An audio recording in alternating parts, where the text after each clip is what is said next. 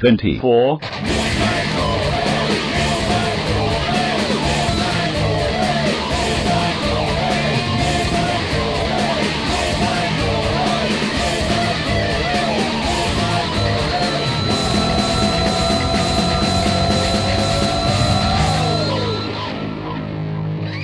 Well, yes, here I am again. Welcome to the podcast.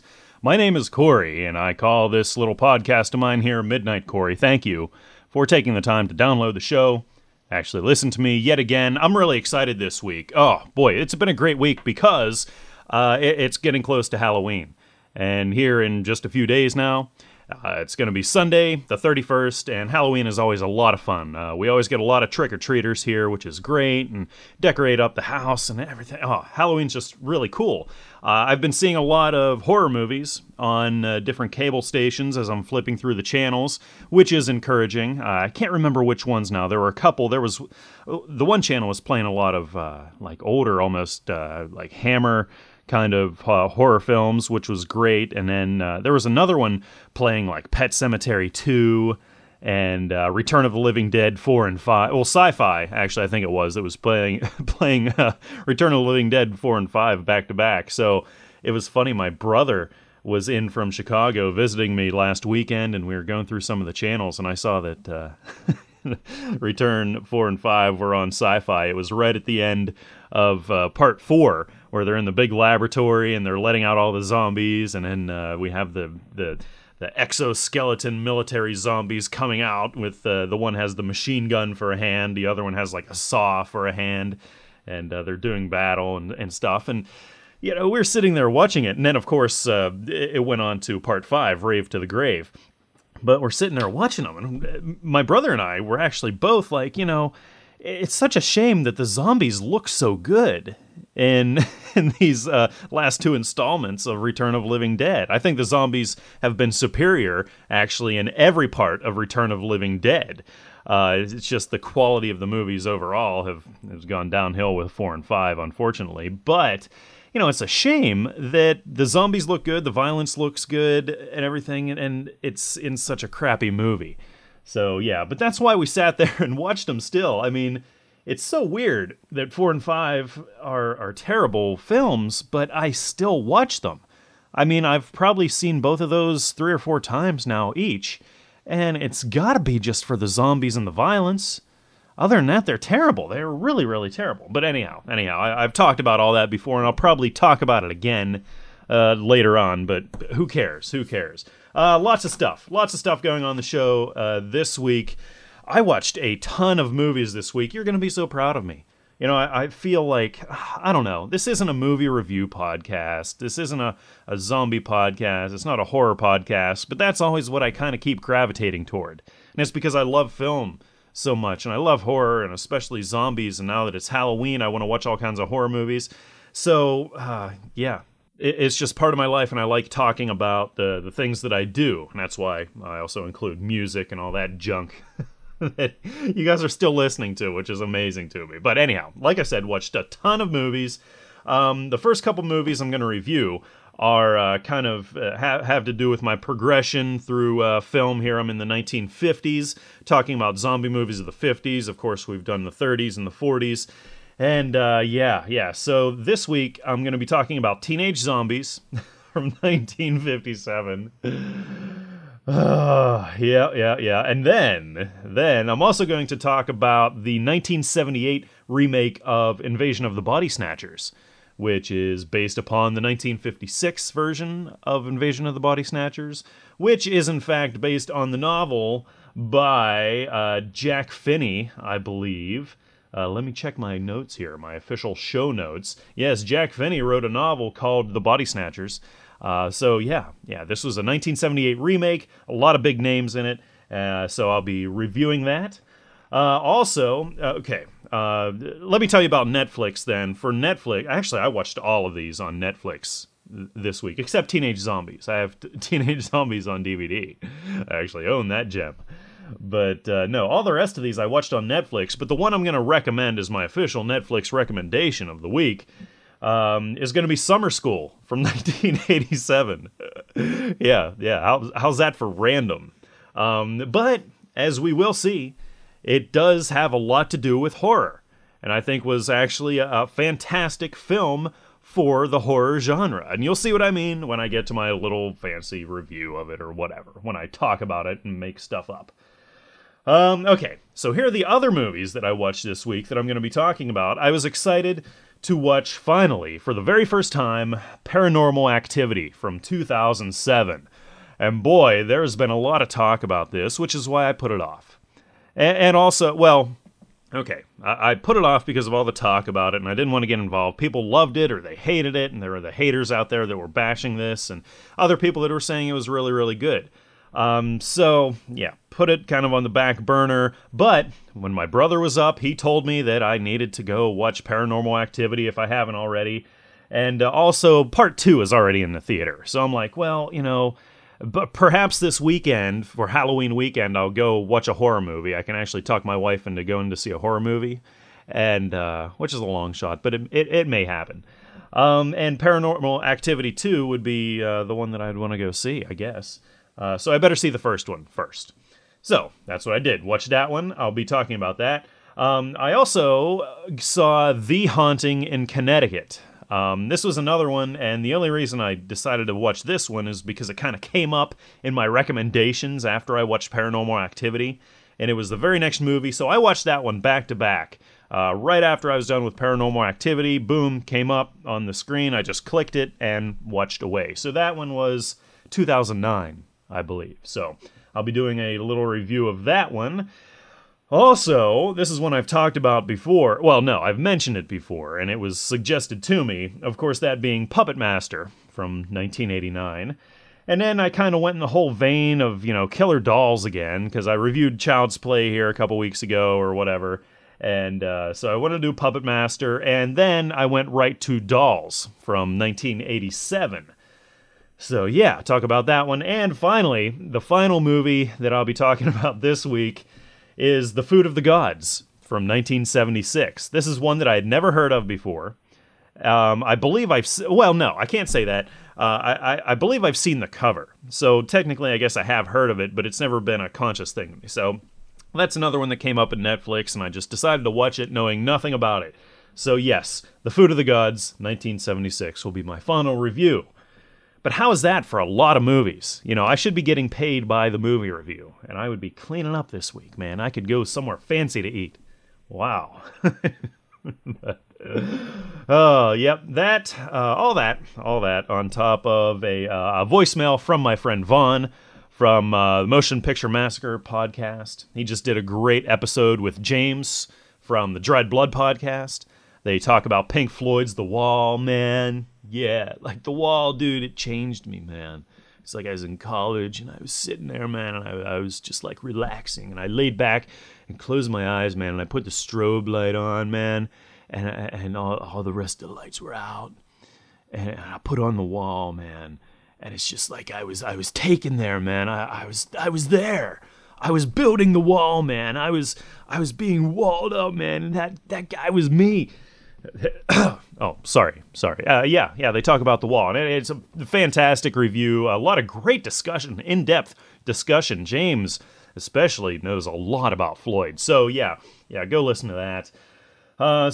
We hear from Vaughn, which is great. And original music, oh yeah, we're going way back in the old Corey archives here for some original music this week. You're gonna like it, and it's perfect for Halloween. So before I get on to all these reviews and all this stuff that I'll just ramble on through and you'll probably fast forward through, is just want to remind you, it being Halloween, the first episode of The Walking Dead premieres on AMC. So I am so excited for that.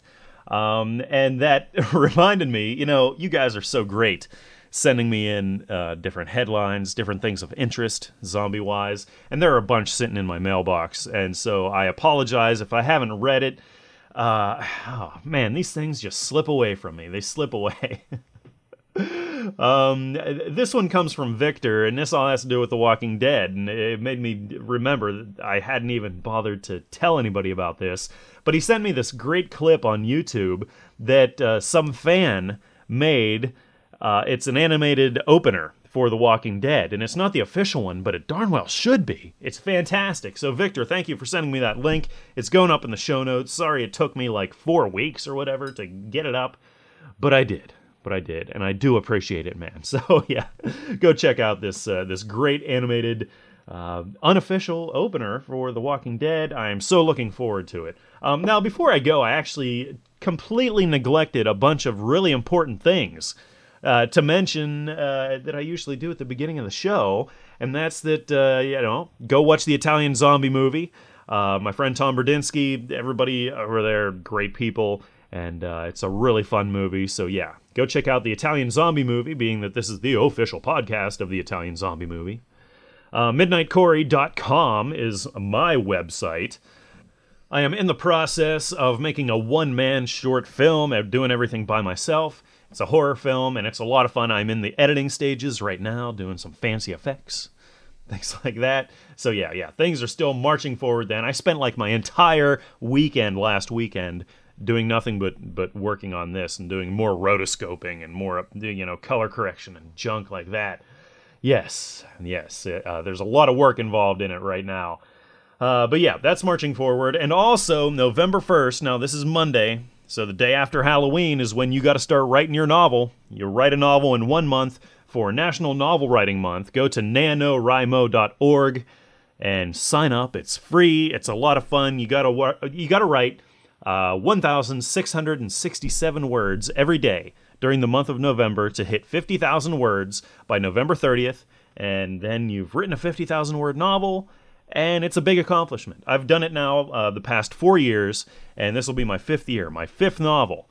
And if only I could go back through all my novels and, actually work on them again. That was every intention I had from last year. If you remember, I wrote the one about zombies and werewolves and stuff from last year, which was great, and it was a lot of fun, and I actually finished it, and I started to go back and edit it, but I got busy, and it's still sitting there. Oh, yeah, but I'm doing it again this year, so yeah, you should go sign up too. I don't know if I'm blogging this one. I might. This one's going to be completely off the wall this year. I'm going to try to get away from zombies. I've written about zombies every year, and so I'm going to try my best to stay away from them. Can't make any promises, though, because they always manage to creep in. Just when you think you got away from zombies, that's when they get you. You have a little too much self-confidence there. And that's when they move in for the kill.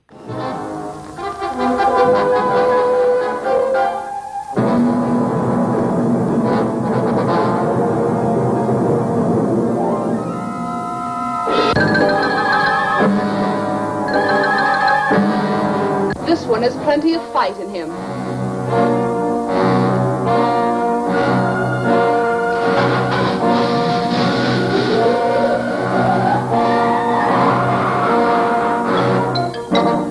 Never before has man been transformed into such hideous proportions. Never have teenage girls been subjected to the terrifying ordeal in the fantastic room of torture.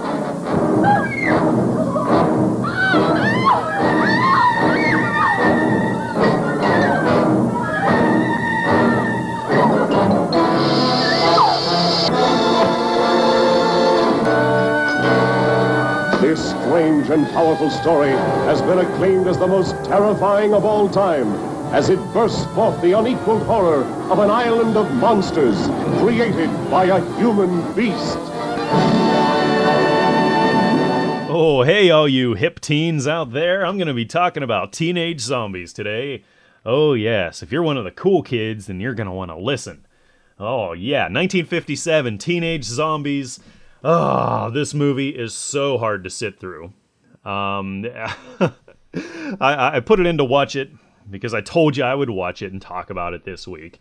And I thought that this was the first time that I was watching this movie, but as I got into it, I remembered that I had actually tried watching Teenage Zombies a couple months ago, and I got so bored with it that I turned it off halfway through, and I didn't even remember doing this at all until I put it in again, and I'm like, oh yeah, there's the ice cream shop that these hip kids were at. And, oh yeah, that's that island and that weird boat. And, oh yeah, I remember nothing being scary about this at all. But before I get into why this movie sucks, I love the poster. You know, we're in the middle of the 1950s. A lot of really crazy movies are coming out, and this is really kind of an era of really ridiculous movies. I mean, they make no sense at all, and especially when coupled with the artwork, the promotional art that was done in the form of like posters and things like that. I love the poster for this, the yellow poster for Teenage Zombies, where it's the great big gorilla holding a scantily clad woman in its arms. And it really makes no sense. I love the slogan for it. It's so dramatic. Young pawns thrust into pulsating cages of horror in a sadistic experiment. Oh my God, this movie must be sick. It must be disgusting. It must be appalling. And it is not whatsoever. This movie is lame. It is so lame. I mean, we are almost nearing Ed Wood's realm here. And this is actually a great movie to review this week, because next week I'll be reviewing Plan 9 from Outer Space. So we're ushering in Ed Wood with a movie that almost accomplishes what he accomplished. But the thing is, this has none of the charm of Ed Wood movies. This has none of the kind of innocent incompetence that Ed Wood movies have. This is just downright horrid incompetence that has nothing charming about it at all. Okay, starting the movie, we're at the ice cream shop, and right off the bat, the acting really, really sucks. And we just have long, drawn-out scenes of dialogue. The camera hardly cuts at all. There's not a lot of camera movement at all. We got a group of teens that decide they're going to go out water skiing, although we never see water skiing in the entire movie. But I'm sure it's because, water skiing is very, very costly. And this movie didn't have a lot of money to work with. Yeah. So they end up finding an island. And they go to the island. They see zombies there. They go to the spooky mansion where there's this weird girl, or this weird woman living there. She escorts them in and ends up kidnapping them, putting them in cages down in the basement, where she's doing zombie experiments and being funded by all kinds of things. There are a lot of interests at pull here. It's a big scientific experiment. She's making zombies, decides the kids are perfect zombie material. But even that description there is a lot more dramatic than anything in the movie really is. Really, I mean, the only dramatic, there are only two or three real interesting things that happen in the movie. And that's, one of them is the big wrestling scene between the teens and the bad guys. Oh yeah, that's real dramatic. And then a few minutes later, there's another really dramatic scene where, they all pretend to hit each other. Oh man, that had me on the edge of my seat.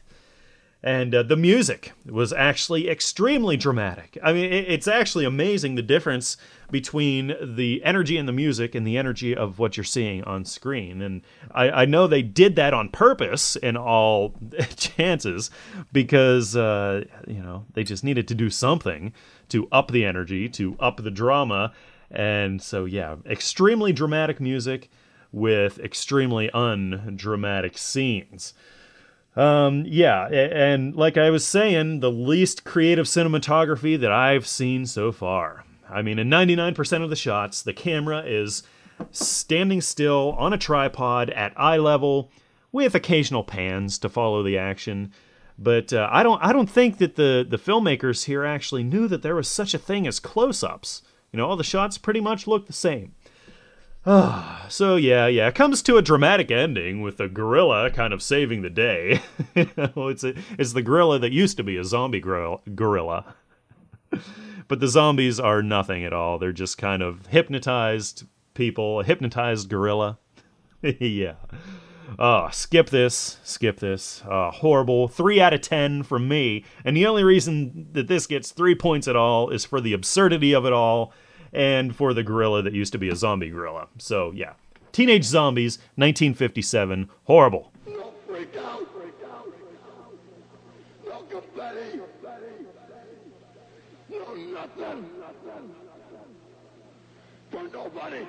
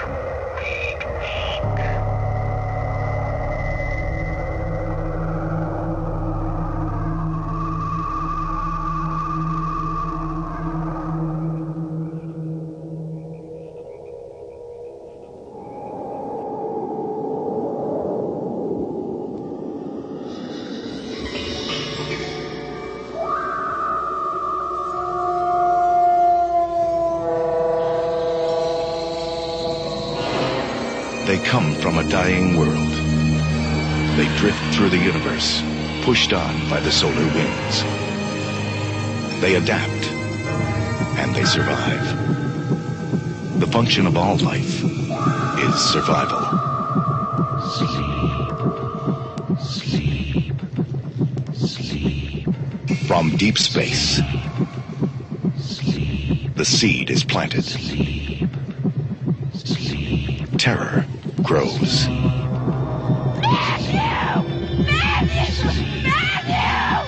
Wake the others. Elizabeth, wake up! I'll get you when you sleep. Sit up! Invasion of the Body Snatchers. It's got no detail, no character. It's unformed. All of a sudden, they're growing like parasites. Is it contagious? People are being duplicated. How do you know my name? I didn't tell you my name. Can't find anything in here that looks like a body. One side's nosebleed. It looked right at me. You're looking at it as if it was human. It was not human. Now, the classic fear begins to grow. We're being cornered. In a modern masterpiece of science fiction. They're barricading the street. Invasion of the Body Snatchers. Get down! Starring Donald Sutherland, Brooke Adams, Leonard Nimoy. Invasion of the Body Snatchers. From deep space, the seed is planted. Terror grows.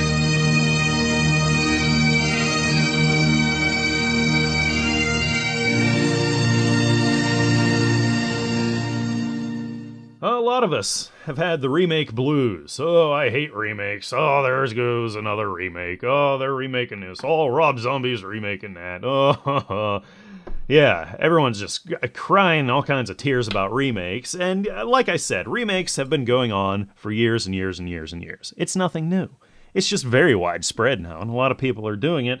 And a lot of horror fans just take such offense to this, and they take it so seriously. And, you know, big deal. Great remakes can be made.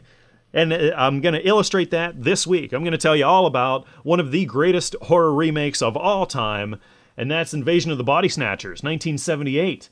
Now, I didn't know what I was getting into here, really, because I'd read some really good reviews of this film online, but again, I can't ever trust these. I don't know. I have different tastes than a lot of horror fans, so I never quite know whether to take somebody's word for it. There are a few trusted people that I do have out there in internet land that I can rely on.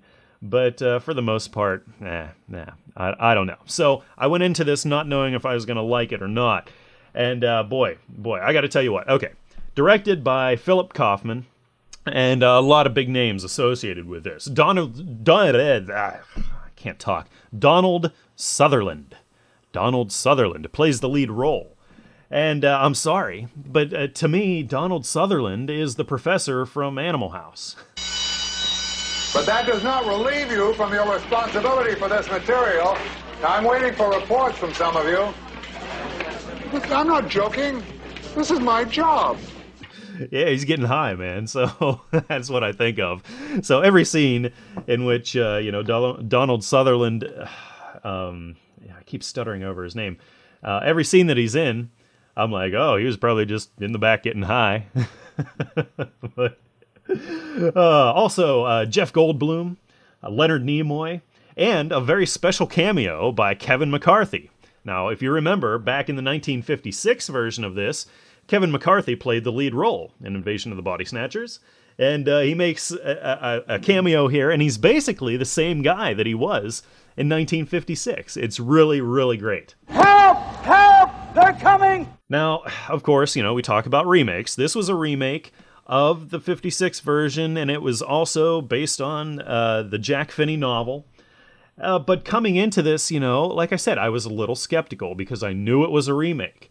And I didn't consciously think like this, it was almost like automatic. Like, I'm like, remake, and all of a sudden, the remake kind of makes this movie a little inferior to movies that aren't remakes. I think that this is what all the recent remake bashing has done to me. It's almost programmed me. It's like brainwashing. So I'm kind of programmed to think this way. But watching this movie now, this film is on par with John Carpenter's The Thing. And I really, truly believe now that The Thing and the 1978 Invasion of the Body Snatchers were the two greatest horror remakes in film history. I kid you not. Awesome. It starts off with a great opening sequence of these aliens going to Earth and how their pods grow, what happens. Fantastic effects. And it's basically the same story, but just updated for the swinging 70s. Oh, yeah, man. So we see all the cool fashion, all the polyester. Oh, yeah, it's great. And it's actually not as dated as a lot of 70s movies tend to be, but you can tell it's an older movie. But yeah, great effects. The pods were done great. The aliens forming into the likeness of humans is great. And it's disgusting, and it's gooey, and it's weird. But yeah, there is nothing fake looking about these effects. For 1978, these were great effects. So it's just a visual masterpiece. Like I said, there's not much that strays from the original story, other than a couple of the parts are expanded, a couple new characters to kind of update things a little bit. But all in all, same story, a lot of the same kind of scenes are done. This is really a great remake because it holds true to the original, holds true to the novel, yet it also reproduces some of what we've seen in 1956. So a lot of the scenes that you're seeing in 78, you'll be like, oh yeah, that was that scene in the 56 one, but they changed a few things about it. They updated it a little bit, and overall, they made it better. Not taking away anything from the 56 version, it's a superior movie. I'm not saying 56 is superior to 78. These are actually two equals. Two equal films. And that's hard to do when you remake a movie. So yeah, I gotta give props to the filmmakers here. This was done fantastic. It's all wrapped up with a great ending. An absolutely bone-chilling ending. You'll love it. And it was at that point, the very last shot of the film, before the credits roll, that I remembered that I had actually seen this when I was a little kid, or at least I had seen parts of it, at least this ending shot, when I was very, very young. And it scared the crap out of me. It really did. Now, I'm getting chills just thinking about that moment when I was a kid, when I saw that last shot, and I'm not going to really give it away. You can see this on Netflix Instant Watch. Go see it. It's a fantastic Halloween film to put in. But man, this one, I'm just thinking about it now. This is definitely one of those other ones that really got me into horror movies. Got me so interested in it. Coming around to Halloween and talking about horror films again, I go back to Halloween being the time of the year when I was a kid that got me interested in horror. It was always something so different, so out there, so taboo. There was something kind of rebellious about it at that point. And I'm talking, this was the late 70s, early 80s when all this was happening for me. So, weird. But I'm so glad I got to talk about this one now because, this is a definite influence. So yeah, scared the crap out of me, and this time I am so glad that I watched this remake. And yes, it is a remake, all you remake haters out there, and it is a great, great movie. So I'm going to give this one an 8 out of 10, Invasion of the Body Snatchers, 1978. Go watch this film. It's awesome. You know what we need? Besides bread, we need a woman who will appreciate what we have to offer.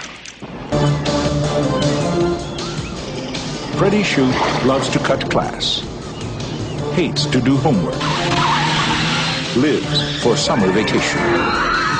But Freddie, you're a semi-charming guy and a real snappy dresser. You're just not the kind of guy I date anymore. Yeah? What kind of guy you date now? Oh, the kind who wears socks. And the only reason he hasn't been expelled yet is because he's the gym teacher. Oh, Mr. Shoup. At Oceanfront High. Congratulations. You've been chosen to teach summer school. No, I'm not a real teacher. That's all right. These aren't real students. They're unmotivated, irresponsible, not too bright. They'll relate to you. You in this class, too? I'm teaching it. No way! Right off the bat, you show them who's in charge. Please take your seats. Where should we take them? Who is in charge? I recommend this time I pass.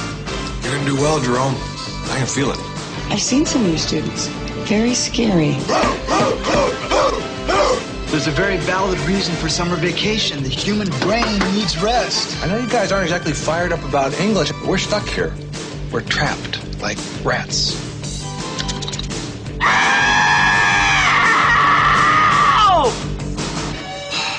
Tension breaker had to be done. Mark Harmon. You need an intelligent, sensitive man who can skate. Kirstie Alley. Do you know such a guy? Oh, they're hard to find. And the Oceanfront High Summer School class of 87. They're as smart as you and me. You and I. All of us. Paramount Pictures presents a new film by Carl Reiner, Summer School. I love this film. It had passion and a plucky spirit. Dave, I agree with you. Thumbs up from me. Same here. To sum it up, I'm Chainsaw. I'm Dave. We'll see you at the movies. I don't know what it is. I'm like a child of the 80s, and so that must be why I have a soft spot for the 80s and the 80s movies.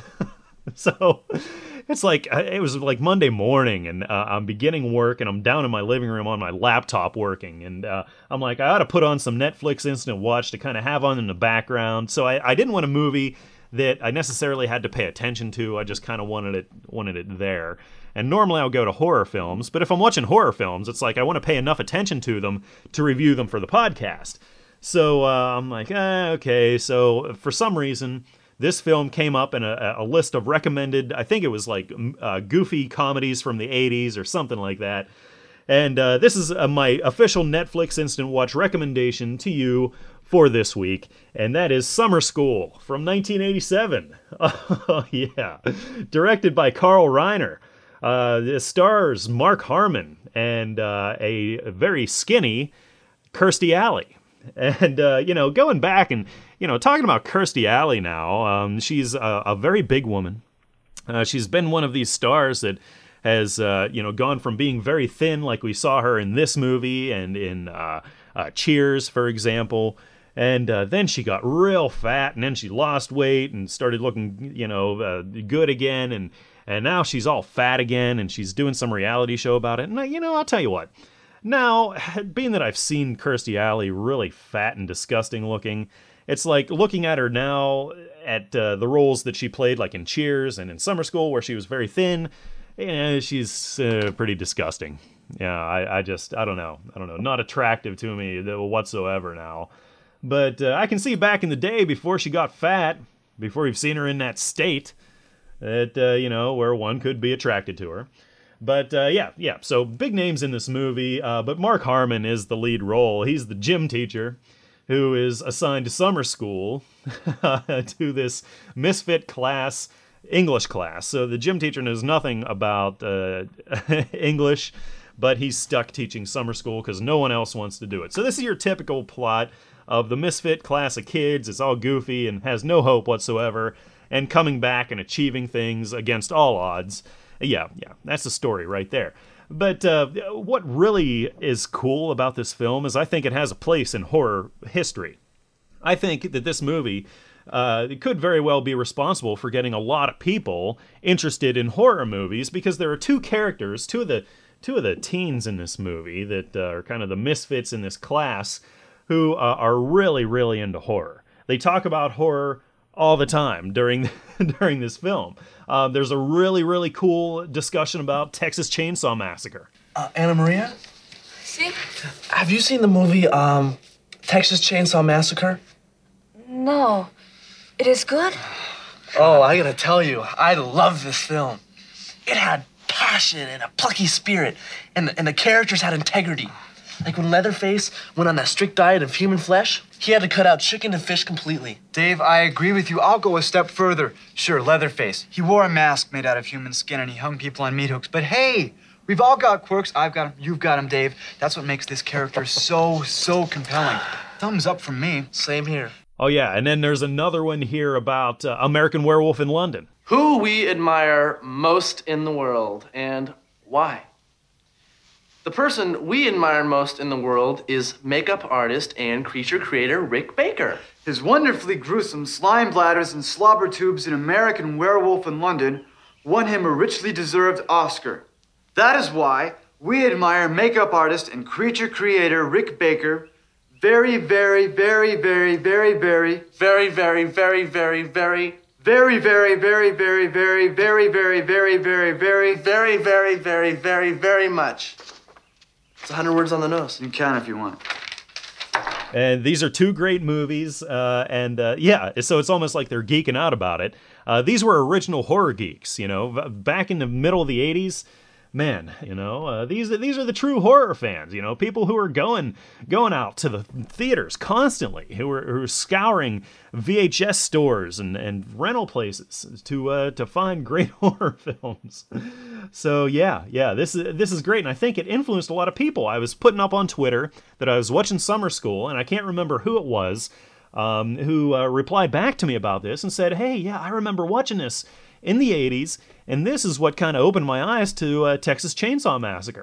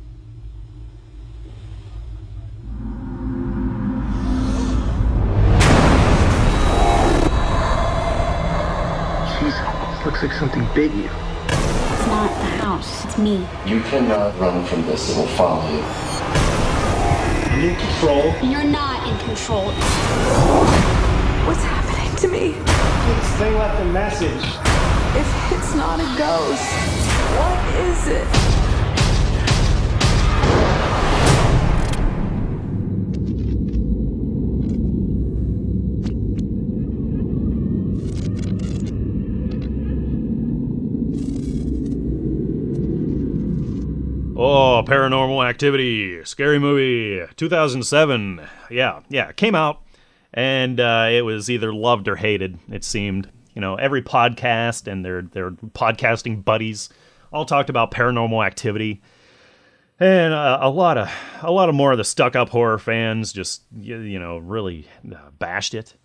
And so I had really, I don't know, I had no desire to see it right away because it was like, people were bashing this thing, it's got to be terrible. But I finally decided to give it a watch. My brother suggested it, and, the second one's out in theaters now. So I'm like, I got to see it. It's on Netflix Instant Watch, so it's not like really costing me anything, other than the subscription. Finally watched it.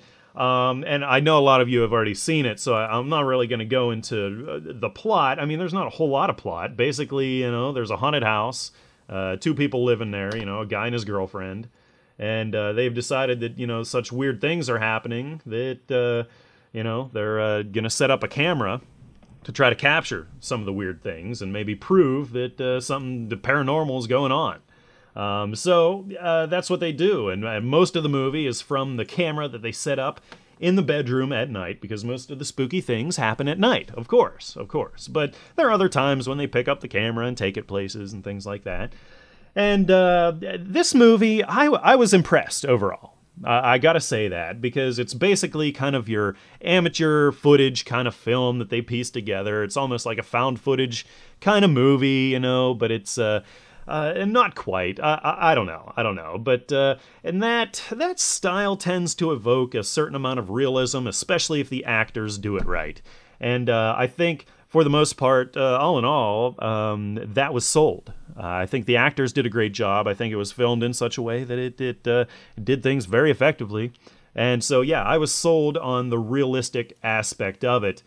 For the most part. Great use of implied terror. A lot of spooky things. It starts off real subtle. You just hear some knocks. You hear some shuffling around in the other room while they're asleep, and you're like, "What's that? Oh my!" And it's kind of spooky. And for a lot of the film, it's just kind of a lot of spooky knocking around. But then we get a lot of weirder things. We hear kind of this howling and talk of demons and things like that. So it kind of amps up the horror and the terror and the dread as the film goes on. Eventually, it gets to the point where they go out to investigate what these sounds are, because it wakes them up in the middle of the night, and we get a lot of screaming and a lot of bashing around and things like that. And I'll tell you what, that scream at the end of the film is blood-curdling. It actually, it makes your hair stand on end, the little hairs on your arms, you get goosebumps and things. I thought it was really frightening. A lot of the film was very, very frightening. Like I said, I think they pulled it off effectively. However, we're getting to the end of the movie. I'm feeling pretty satisfied with it overall. I think they did a great job overall with it. Last shot of the movie, and I think they blew it at the very end. The last shot of the movie, where the girl's face morphs into a demon face as it rushes into the camera, and she does that scream. Extremely cheesy. Oh my gosh.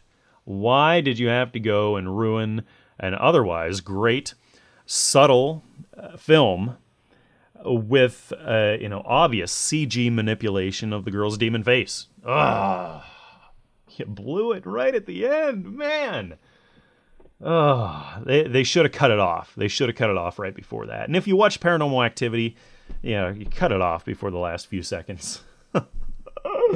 So, all in all, I'm still going to rate it very well. I was very impressed, and I can see why people would hate it, because, it's a found footage kind of thing, so it's kind of following that trend, and also the very last shot, yeah.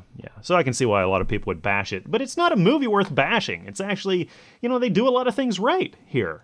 A lot of things are effective, and it was fun. I mean, overall, it was a fun, scary movie to watch. So yeah, great movie to watch on Halloween. So yeah, on Netflix Instant Watch also. I'm like Mr. Netflix salesman here, aren't I? Yeah. Yeah, like I said, gonna give it a very good rating overall. I'll give it a 7 out of 10.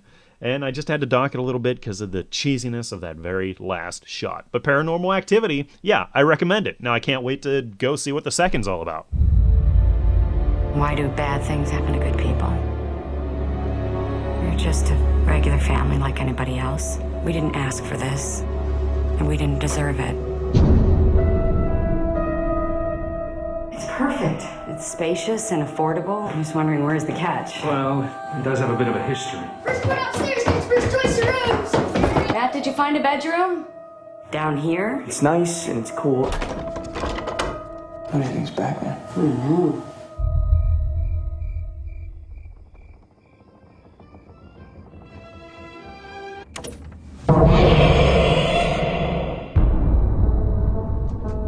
Matt? Who put these things under the floorboards? I've seen this kid almost every day since we've been here. You're scaring me. We'll join the club.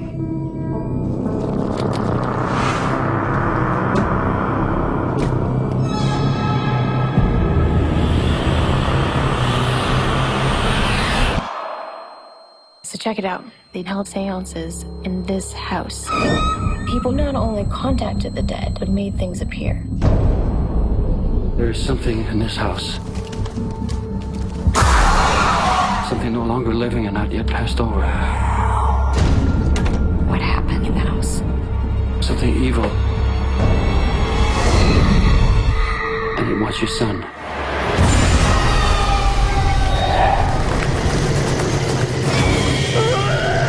God, what have you done to yourself? You can't have this.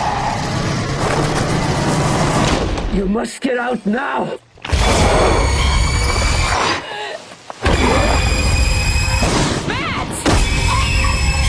I have to get my son!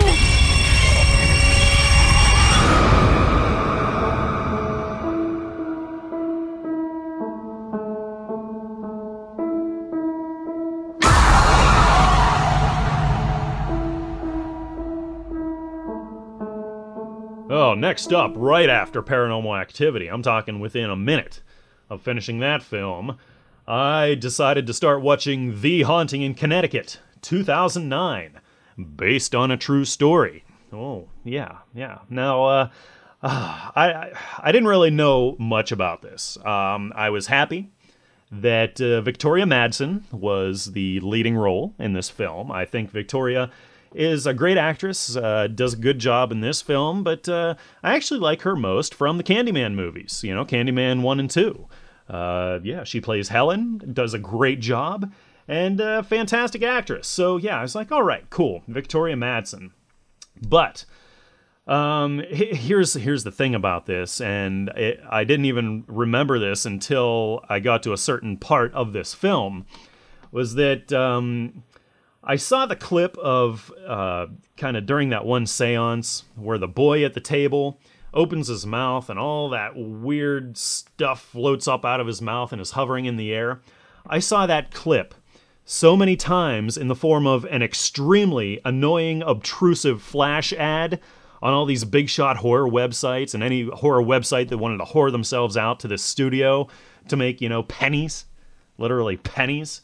They put up this horrible flash ad that would pop up and overlay itself on everything else of this boy with all this stupid stuff floating up out of his mouth. I think there was even audio that played automatically, and every time you hovered over this stupid ad, it would take up your whole screen and, whoa, look at this spooky CG, oh, The Haunting in Connecticut.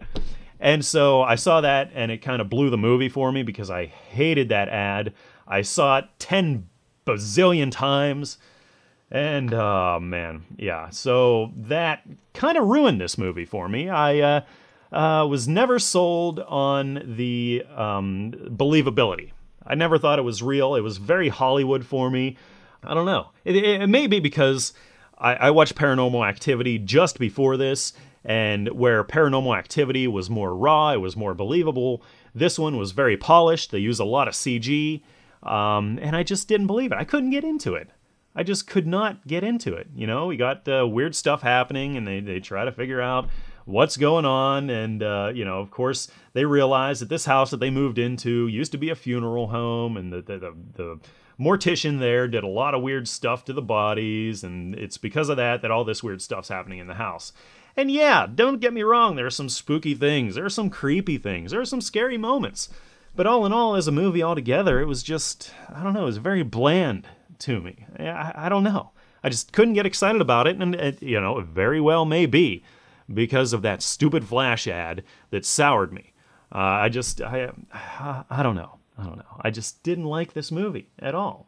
I think really the scariest part about the movie was that it got very loud in parts. And I was like, oh, holy cow, I didn't expect it to be that loud.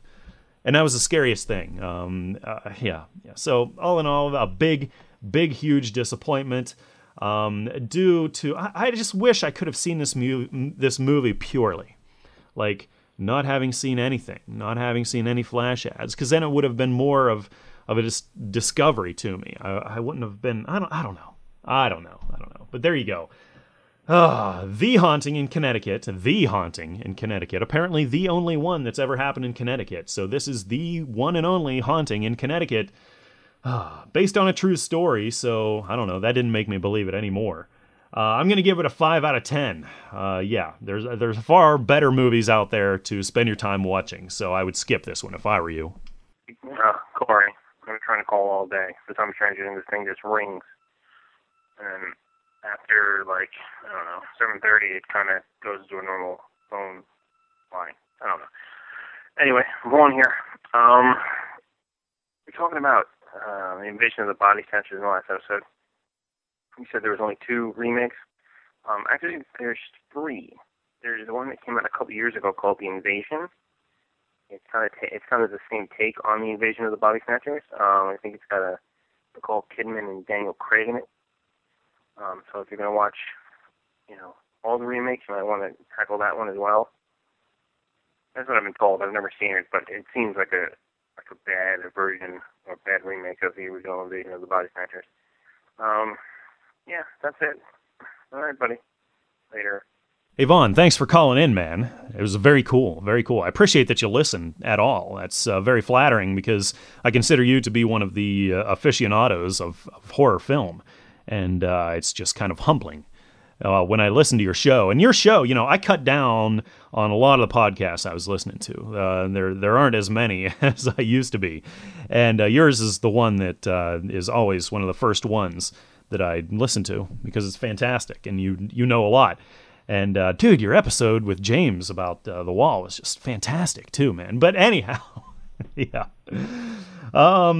Thank you for reminding me about that. I completely forgot about that other remake of Invasion of the Body Snatchers. I knew about it when it came out because I'd heard of it and stuff, but I completely forgot about it now that I'm doing all these reviews. So, I'm going to watch it, and I think I heard the same thing that you did. It's not that great, but hey, what can you do? The 78 version was great. And I'm looking forward. There's this other one that they did in 93 that I'll also be watching here pretty soon. And interested in seeing what that's all about. But dude, thank you for alerting me to that. And everybody should go listen to Motion Picture Massacre because it's incredible. In a house of mysteries. This hotel seems to have quite a history, Mrs. Gallagher. Who are you people? A research team with special powers. Oh my God. She's experiencing the past. Because we are all joined by our thoughts. Has uncovered an ancient secret. I have something I want to show you. Metaphysically speaking, I killed myself. But they are playing with an evil force. What would you do with the power? You can't save her, Alex. They have given life to a deadly power. We're all in danger. And now a box of little toys I think someone's in the room, Frank. has become a gang of little terrors.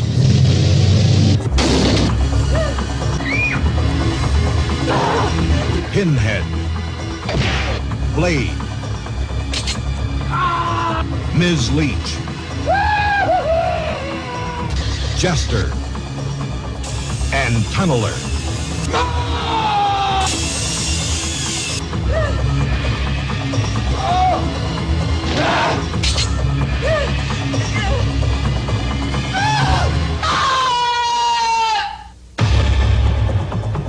Irene Miracle, Paul LeMat, Barbara Crampton, and William Hickey as the Puppet Master. Oh, today I'm talking about Puppet Master from 1989. And, lately I've been into this whole evil doll thing, possessed doll movie. Started out with Demonic Toys, which was a full moon film. And then, people were like, oh, you should talk about Child's Play and Puppet Master. So I watched Child's Play, and that was a great movie. And now Puppet Master is another one of these films, and it is also a full moon movie. So, full moon, as I'm learning, has this thing for evil dolls. And we're going to see a lot of that. But yeah, Puppet Master, the guy who plays the Puppet Master in this movie was William Hickey. And I love William Hickey. This is the movie that he did right after he did Christmas Vacation. And I love his role in Christmas Vacation. That's just a great, great movie, too. But it has nothing to do with this. But he plays the Puppet Master, and he has such great character. He does. He's dead now, unfortunately. But yeah, in this movie, he plays André Toulon, who actually commits suicide, shoots himself in the head right on screen. So, yeah, pretty crazy. So he's the Puppet Master living at this hotel, the Bodega Bay Inn, and he's doing these weird things. He's doing these spooky, I guess, Egyptian kind of rituals with these dolls. He's reanimating them, but there's some people after him. He shoots himself in the head. He hides all these dolls away in the walls of the hotel. Fast forward decades and decades to the present day, where a bunch of psychics come together. They've been psychically called because there's this guy living at the hotel in the present day who shot himself. So it's a weird parallel to the original, Puppet Master who shot himself back in the day. And so all these psychics come together, figure out what's going on. Of course, the widow of the guy that shot himself was also there, but it turns out that this guy was doing stuff with the original kind of Egyptian rituals of the Puppet Master. And but eventually what happens is all these dolls come out of the walls, they kind of have their revenge on all these psychics and everything, and it's really cool. The only thing is it's a little slow as the story unfolds. As a present day story comes together and you learn about the psychics and their powers and the hotel, and so you really don't see a whole lot of action with the puppets wreaking havoc until a little bit later on. But we have great puppets. We have Pinhead, not Hellraiser Pinhead, but Pinhead, the really strong puppet that has a little tiny head. And we have Blade, the thing that has a knife for a hand. We have the Leech Woman. I can't remember what her official name is. It might be Leech or the Leech Woman or something. I can't remember. But that's really, really cool, and it's crazy. She has leeches, she throws up leeches. And then the leeches suck the blood out of their victims, and that's really, really cool. I mean, it's just awesome. So yeah, a lot of puppets in here that do a lot of really terrible things, and it's very violent, very cool. It kind of tells a story. It's got a lot of elements of mystery in it, and then we get a lot of horror at the end as the dolls just chop everybody to pieces. It's really, really great. It really is. And there's a nice twist at the end. So yeah, all in all, Puppet Master, it's a great, great movie. And in the whole reanimated dolls kind of subgenre here of horror now we're looking at, this ranks highly for me. It really does. And it's got a lot of zombie elements, and you can almost call this a zombie movie because, okay, let me have my piece here. If you can call some of the early Karloff films like The Walking Dead and The Man They Could Not Hang, if you call those zombie movies, then you can call this a zombie movie too, because in those Karloff movies, if you remember, he used some kind of magic, something even kind of in The Ghoul, he used something to bring himself back after he had died. And that, I think, is an essential element of zombie movies. So, I've talked about those films, and I consider those zombie movies. So now we look to the Puppet Master, and this ancient magic that they're working with not only has the ability to bring life to inanimate objects such as dolls, but it also has the ability to reanimate the dead. And that's exactly what we see. That's kind of the twist at the end of this movie. The dead guy comes back to life because he was tinkering with this magic, and he made it all so before he died. So, is this a zombie movie? Well, a lot of people are going to get worked up and probably yell and scream and curse about this. Oh, boo-hoo. No. But anyhow, yeah, just something to think about. But this is a good movie, a lot of fun, very violent, very brutal. You will wince in pain as you see what these puppets do to their victims. So I'm going to give this a 7 out of 10. Definitely worth watching, and a great kind of spooky Halloween movie also. Come on, let's get going.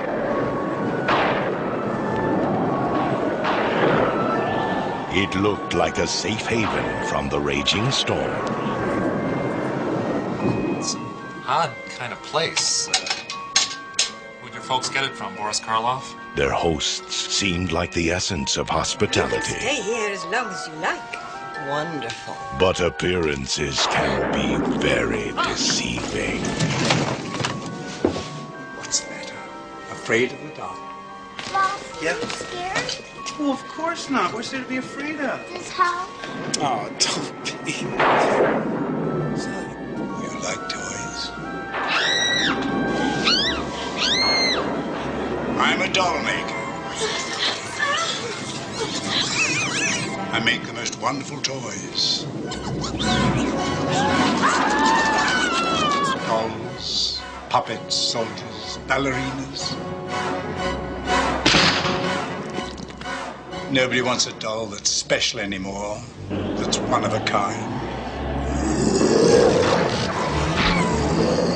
The weather brings out creativity. It helps me in my work. What kind of work is that? Witchcraft?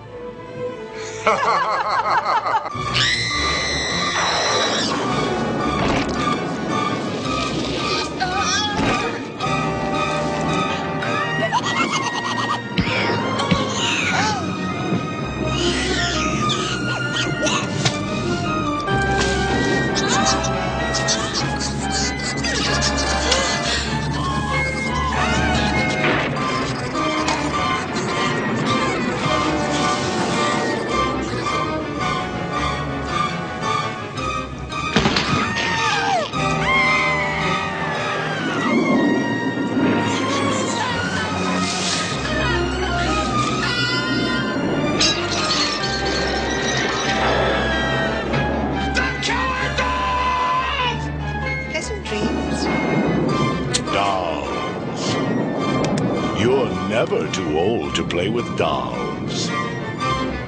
Until you're dead. Dolls. Well, I'm watching all these movies on Netflix. I watched The Puppet Master, and what comes up as a suggestion, if I like The Puppet Master, then Dolls, 1987. This was made 2 years before Puppet Master, but it's a full moon movie, but directed by Stuart Gordon. And I'll tell you what, this movie, you can tell that a very, very good director made this movie. Stuart Gordon makes a big difference. This, I think, stands a little bit above a lot of the other full moon films. A lot of the full moon films feel low budget. You know, and I'm not saying that there's anything wrong with that, but they have more of a low budget feel. And they don't seem to be as imaginative in the execution. What I'm talking about is maybe cinematography, the use of lighting, and things like that. There's just a little bit there that gives it that feel. But Stuart Gordon, you know, he's a big shot. He is a great, great director, and he makes all the difference in Dolls. Actually, I like Dolls better than Puppet Master. So this, I think this takes place in the UK, in England, I believe. And there's a family vacationing there. It's a dad, his daughter, and the stepmom, the evil stepmom. And this whole thing feels a lot kind of like a Tales from the Crypt episode. Almost like it's almost a fantasy kind of story. Almost a little bit. You know what I'm talking about? It's not fantasy, but it almost has that kind of dream, kind of fairy tale kind of feel to it. And Stuart Gordon, I think, it does this so well. But yeah, has a lot of a feel to Tales from the Crypt episode, like I said, and a lot of that, I think, has to do with the length. This is a shorter movie. It doesn't even go an hour and a half. So they find this house after breaking down, and it's owned by this spooky old couple, and they invite them in to spend the night. And then we have two English punks, real punks, with the chains and the leather and the crazy hair and things like that. They are hitchhiking or something like that. I don't know. But they end up staying at the house the night too, and all kinds of havoc ensues because this old couple has this vast collection of dolls, just crazy dolls all over the place. And it ends up what they're doing is they're bringing life to these dolls. Well, no, not really. They're not bringing life to the dolls. They're actually people who come to the house. They turn into these dolls. So they use some kind of an evil magic, to turn people into dolls. And then they make them part of their collection. And it's really weird. And the dolls are still alive, but they're very evil and they get revenge and things like that. And the little girl ends up finding this all out. And she has to make everybody believe, and they don't all. And it's also a little story about the relationship between her and her father, who really doesn't love her, and her evil stepmother, and then this old couple. I mean, this is a great, great spooky film. It really plays on the creepiness of the dolls. I mean, how many times, and I know I've done this a lot, where you walk into a house of a doll collector, or a room where their collection, where rooms are lined with shelves of dolls. Isn't it a little bit creepy? Isn't it a lot creepy? I mean, it's just their weird blank stares, and they're looking at you, and they have these disturbing smiles, and some of them just look downright evil, although they're supposed to be something of beauty. But there's just something not right about it, and it creeps you out. And this is what this movie plays on that. A lot of it was the shot selection and the lighting and the way these dolls were done. We have both stop motion animation and kind of puppeteered dolls, and both work great. They look great. The artists behind these were fantastic. Pulls it off well. Is very, very violent. Extremely violent. Very painful, but in the end we figure out what's going on. We have a happy little ending and everything. It's a fun movie. It's a great movie, actually. And so Dolls, I think that this is a little bit better than Puppet Master. And again, being a full moon film, we see a lot of shared elements in between this and Puppet Master. We have the creepy old house. We have the old couple. In the Puppet Master, it was the old man, William Hickey's character, who was kind of weaving the magic, and he was kind of behind this all, and he was the creepy old guy. And in Dolls, we have the creepy old couple who are using black magic. During one part in the film, the old lady admits to being a witch. So yeah, that's what we have here. So those are themes, and of course the doll theme all throughout the full moon movies for the most part. So yeah. But this is executed very well. I'm going to give a lot of that credit to Stuart Gordon. I think he did a great job. So Dolls, I'm going to rate this 1 point above the Puppet Master and give it an 8 out of 10. A great, great movie. Also available, of course, on Netflix Instant Watch. More frightening than his War of the Worlds. More imaginative than his Time Machine. Now, H.G. Wells' masterpiece of science fiction, The Food of the Gods. The terrifying tale of man fighting for his life against an ecology gone berserk. This is the last chance for an unsuspecting world against harmless animals and insects made huge and vicious by the food of the gods. Marjoe Gortner.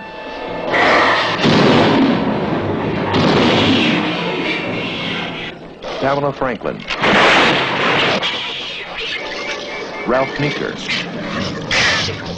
Ida Lupino.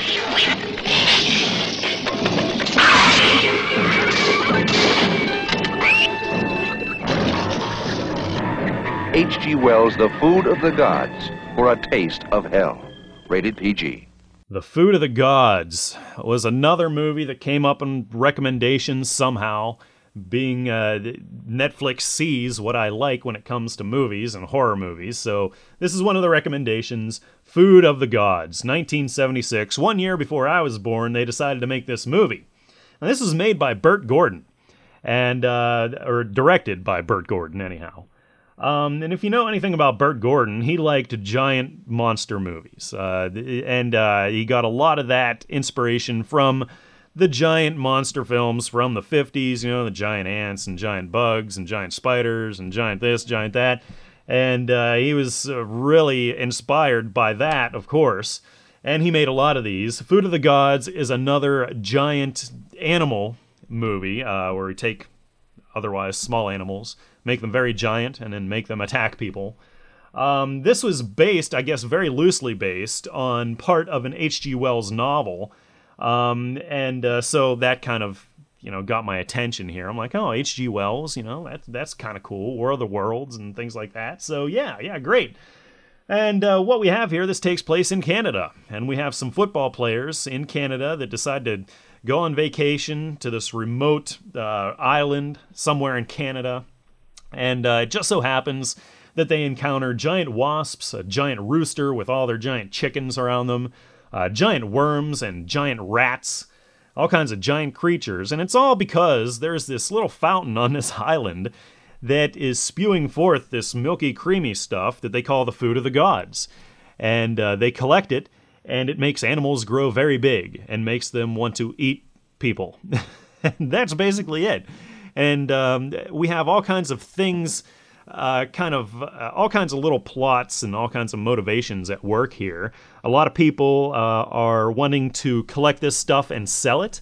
They're gonna want to. I don't know what they're trying to do with it, but it's stuff that is really an evil substance, but people want to cash in on it. And so it has stuff to say about commercialism. It has stuff to say about kind of the environment getting back at us. I mean, it's kind of beating us over the head with that. And it's almost kind of like, oh, did Romero make this? Oh, no, wait, no, Romero didn't make this one. And but I think a lot of that commentary was originally written into it by H.G. Wells. So yeah, what can you do? But the most dangerous creatures, of course, are these giant rats. And I gotta say, they pull off the effects, I think, very well. I think the weakest effect is the giant rooster, and it's obviously just kind of a big rubber rooster head that's being kind of pecked at the actor. But that wasn't really impressive. But I was impressed with the wasps for the most part. We got these giant wasps that just sting this guy to death, and he swells up, and his bloated, weird body is left in the woods to die. So that was a cool scene. The giant chickens weren't that great. They were just really big chickens. But a really cool scene was with the worms. There are these giant worms that actually start biting this woman's arm, and it's really cool. And the way they did the rats, I thought, was great. They used both close-up footage using miniature models, so they would just, I guess, take dozens of rats and have them just kind of lay into models of the houses and the structures and the woods there, and put it in with footage of the actors, and it blended great. I think for 1976, the effects that they did here were really, really good. And they also blended in a lot of costumed actors, so they would take full-body rat costumes and blend it in with the footage, and they did it in such a way that it was really good. It looked great. So it wasn't cheesy at all. Like I said, the only cheesy thing was that stupid rooster, and that was really dumb. And I even liked, the 70s, a lot of horror in the 70s used bright red blood. It almost looked like they just went and bought some bright red paint and just used that for blood. But I like it. I really like it. And I don't know what it is. I think it's the time period. They did it in Dawn of the Dead, too. That's another movie where they used the bright red paint for blood. And it doesn't bother me. I think it's all part of the atmosphere. It's part of the thing. And it's just very acceptable to me, very believable. So I liked it. And Food of the Gods, altogether, I was pleasantly surprised. Even though it was a little preachy and it was a little cheesy in parts, I don't care. I'm going to watch it again. I'll put this in. It's part of my queue now. I'm going to leave it in there. And from time to time, this is going to be a fun one to watch. So overall, 1976, Food of the Gods, I'm going to give a 7 out of 10. Let me eat your brains.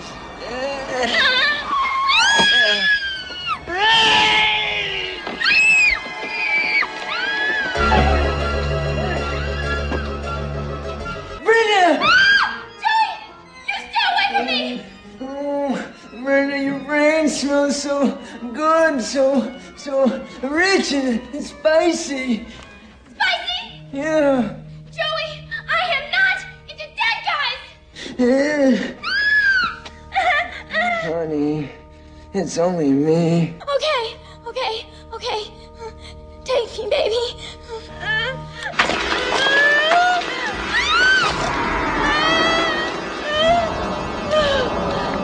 You know, I just got to tell you, this week, my original music that I'm playing for you just brings back a lot of nostalgic moments. You know, as I'm aging, as I'm getting into my mid-30s now, I, think back to things like high school and college and how much fun a lot of that was. And it was just great being young there for a while. And don't get me wrong, I've moved on, and now I'm in a whole nother really great, exciting part of my life. But, hey, those are some good times I had back in the day. And this song was one of the first ones that I wrote and eventually recorded. I wrote the lyrics to this while I was in college. I think I was like 19 or 20 when I wrote these lyrics. And it was because I had a roommate at the time who was real into death metal, real into Slayer, Morbid Angel, Obituary. He introduced me to 6 Feet Under and Cannibal Corpse. Anything like that at all. He was real into hardcore also, SOD and things. So he introduced me to a lot of great music. And so I would hear this music so much. This is a point in time when I was really, at that point, I was into a lot of diverse things. I was really getting into the Grateful Dead and Fish and really Danzig at that point too. So, but anyhow, he played a lot of death metal. And, we would party a lot. And one night I sat down while I was in kind of a trance, and I wrote out the lyrics to this song. The title to this song is Dripping Blood from Crushed Heads. And, I'm going to read you the lyrics because they're not that clear in the song. The lyrics are, I hate the world, I kill the kids, and eat their flesh all day. Skeletons rip the bodies apart, killers stalk unholy prey. Quenching bloodthirst from hell, summon the human eaters. Dripping blood from melting skin, dying a hellish death of pain. Giant fish hooks through the head, jagged teeth rip my head off. Fly from the earth in death's final grip, travel in pain, bleeding out the mouth. Oh yeah. Yes. So I sat down and wrote this all out, and it's been a thing of legend. I recorded it several years ago. Actually, looking at the date on this, it was over 5 years ago when I sat down and recorded this. I recorded it in the attic. My apartment at the time was the second floor and the attic of this big old house, and it was awesome. I set up all my stuff, all my recording stuff in the attic. And so I had my drums up there and all my amps, and I had microphones. I would have microphones hanging from all points in the room, and it was great. And so this is one of the first songs that I recorded. So the recording is a little rough. I was still, buying mics and experimenting with mics. I didn't have real good, as good ones as I have now. And this is a little bit rougher. But I love this song. And I've actually been thinking of doing a remake of my own song. Because now I have more equipment and I have more things at my disposal that I can make a better version of this. But this one holds a special place in my heart. Now, I'm just going to add in the comment here that I did perform this song live one time with my band Funkmeister Fatty when we were at Rum Runners in Pittsburgh, which is a club that we played at an awful lot, and I don't think it's called Rum Runners anymore. But it was a more improvisational style of the song. It was not similar in form to what I'm playing you today. And actually, I invited a singer from an industrial band called Track Addict up to sing the song, and it was very weird. I wish we would have recorded that. I don't think we did. But anyhow, I digress. I'm talking too much. Here I bring you, clear back from 5 or 6 years ago now, in Corey's original music archives, Dripping Blood from Crushed Heads.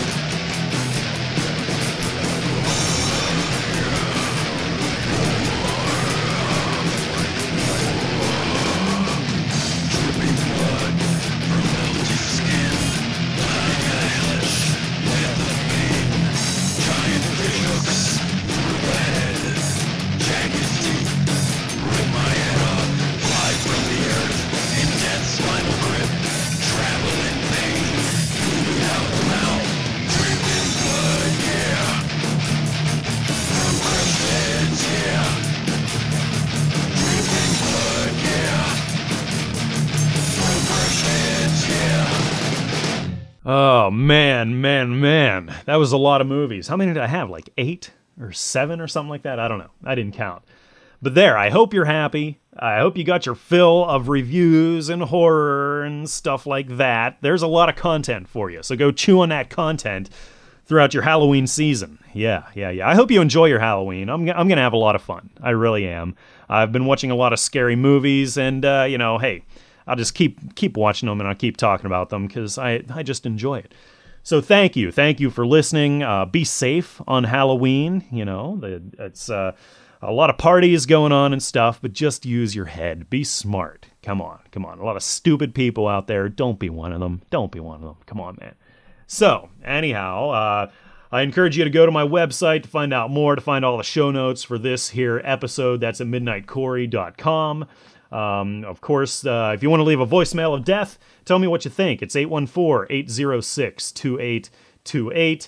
A lot of great podcasts out there that you should be listening to, like Vaughn's Motion Picture Massacre, JAFMP, The Witch's Hat with Root Rot and a lot of friends, Johnny T's Cult Films podcast, Horror Etc., Splattercast, and a lot more. Dried Blood, you know, all of them out there. And I'm missing them because these are just off the top of my head. And a lot of things going through my mind, so I forget them. I'm sorry if I didn't mention yours. McPierce, Little Dead Podcast, Cadaver Lab, of course. I'm forgetting.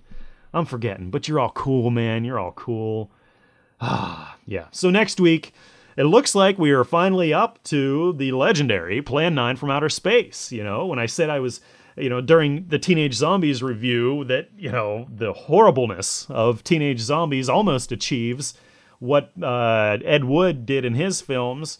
It was a great ushering in of Ed Wood films. So now, yeah, Plan 9 from Outer Space. It is a zombie movie, and it's a weird 50s sci-fi movie as well.